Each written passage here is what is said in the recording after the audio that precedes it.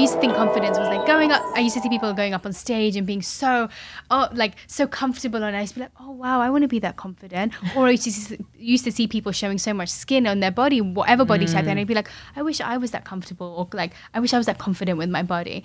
And then I realized that actually confidence is comfort. Like, how comfortable do you feel? It's like what you said, how comfortable are you settling in to who you are? And as soon as you feel that, I'm like, then you see and sometimes you see people walking into a room and it's their confidence and their comfort level of themselves that attracts you to them. More than anything else about them, more than their fashion sense, more than how they look. It's like they look so comfortable in who they are. And that is actually so much more attractive. It's true. Yeah, that's like the dream. True. That is the for dream. so many people, just to be comfortable. And I think you made such an important point is like, you know, when you see something that triggers you, like the body type, and you're able to mute it, it's just so important to like always be curious about exploring the trigger too, while you're muting that. Exactly. You know, it's like not having the one side of it. Because I think it's so true, like with the bubble. And I think I've seen that a lot as like a trend where it's like unfollow the people, mute the people, remove the people, whatever, remove that toxicity from your lives, which you should remove toxicity from your life, but you can't always just go through life removing things that are triggering. The wound will always be there. Exactly. And the wound is like magnifying sometimes. And it'll always find you. something. Yes. Yeah, 100%. as much as because people can live their lives how they want. If people want to post pictures like that, and if people want to have bodies in that way, then they should be able to. That's their choice. And so we have to be able to either we are happy, we find a way to deal with that, and looking at it shouldn't trigger us, in which case we need to do the work, or you mute it and you go on with your life. But at some point that's going to end up affecting you in a negative way anyway. So I guess it just always comes back to you. That's the scary part, when you realize that it's also like, okay, I can't blame anyone anymore. Literally. Fine. That's what I was going to say when you said that fine. earlier. I'm like, it's empowering, but also you're like, oh God, it's my go, fault. girl. yes, everything. You're like, oh my gosh, it gets exhausting. Sometimes I'm like, wow, victim mentality is kind of fun. It's I want to sit in that for a bit. yes. You're like, can I have this moment with like myself? But I think it's a constant thing. It's like I don't ever feel like I've reached oh, now I feel like I'm so confident, because there's always things that things will always knock your confidence. Yes. And I still have so many areas of my life I have to settle into about myself and really understand so much more.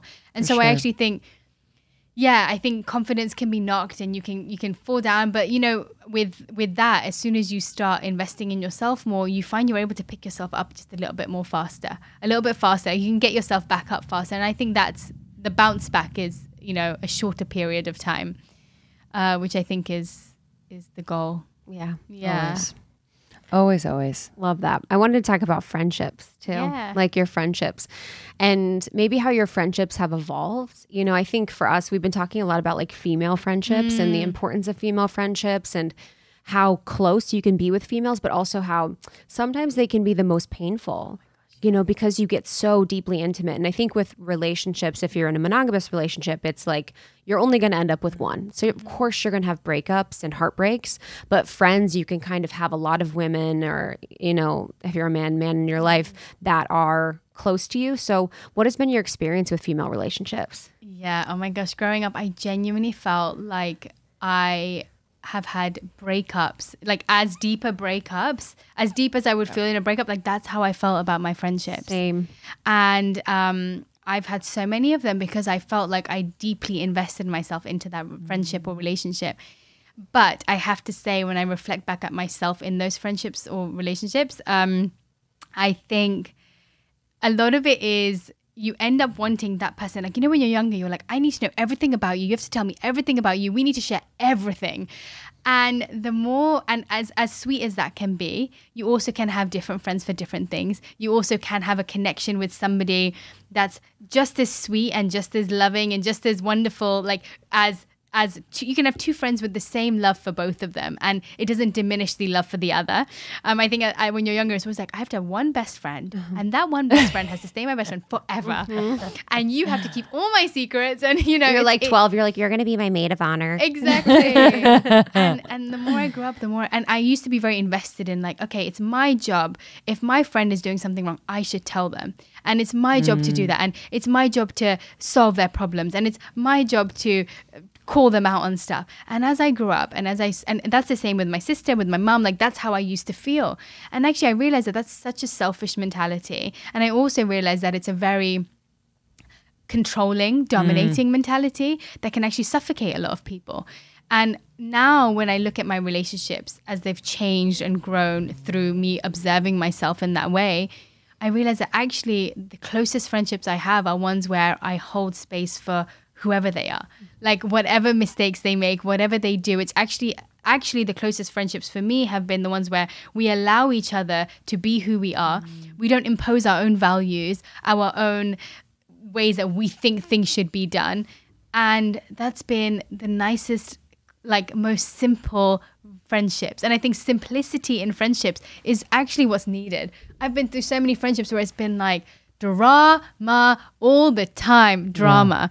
Yeah. And it's partly to do with me for sure, but I think it's been because we think that when we are friends with someone, when we're in a relationship with someone, we have some sort of a control over them, or that we feel we have the right to say this, or we have the right to say something to them. And I think when you kind of strip all of that away and you just hold space for people and you allow people to be who they are and love them for that, that's actually how I found my relationships to flourish so much more. Yeah. Thank you so much for tuning in to Morning Microdose by Almost 30. We hope you enjoyed waking up. As always, we encourage you to take what resonates and leave the rest. If you enjoyed this trip, tune into the full episode on the Almost 30 podcast. All episode information can be found in the show notes. Make sure to subscribe, and if this becomes a part of your morning routine, be sure to share it with a friend. We have new inspiring doses Monday through Friday. Follow us on Instagram at Morning Microdose, and follow Almost 30 at Almost 30 Podcast. Thanks for listening. We'll see you in the vortex.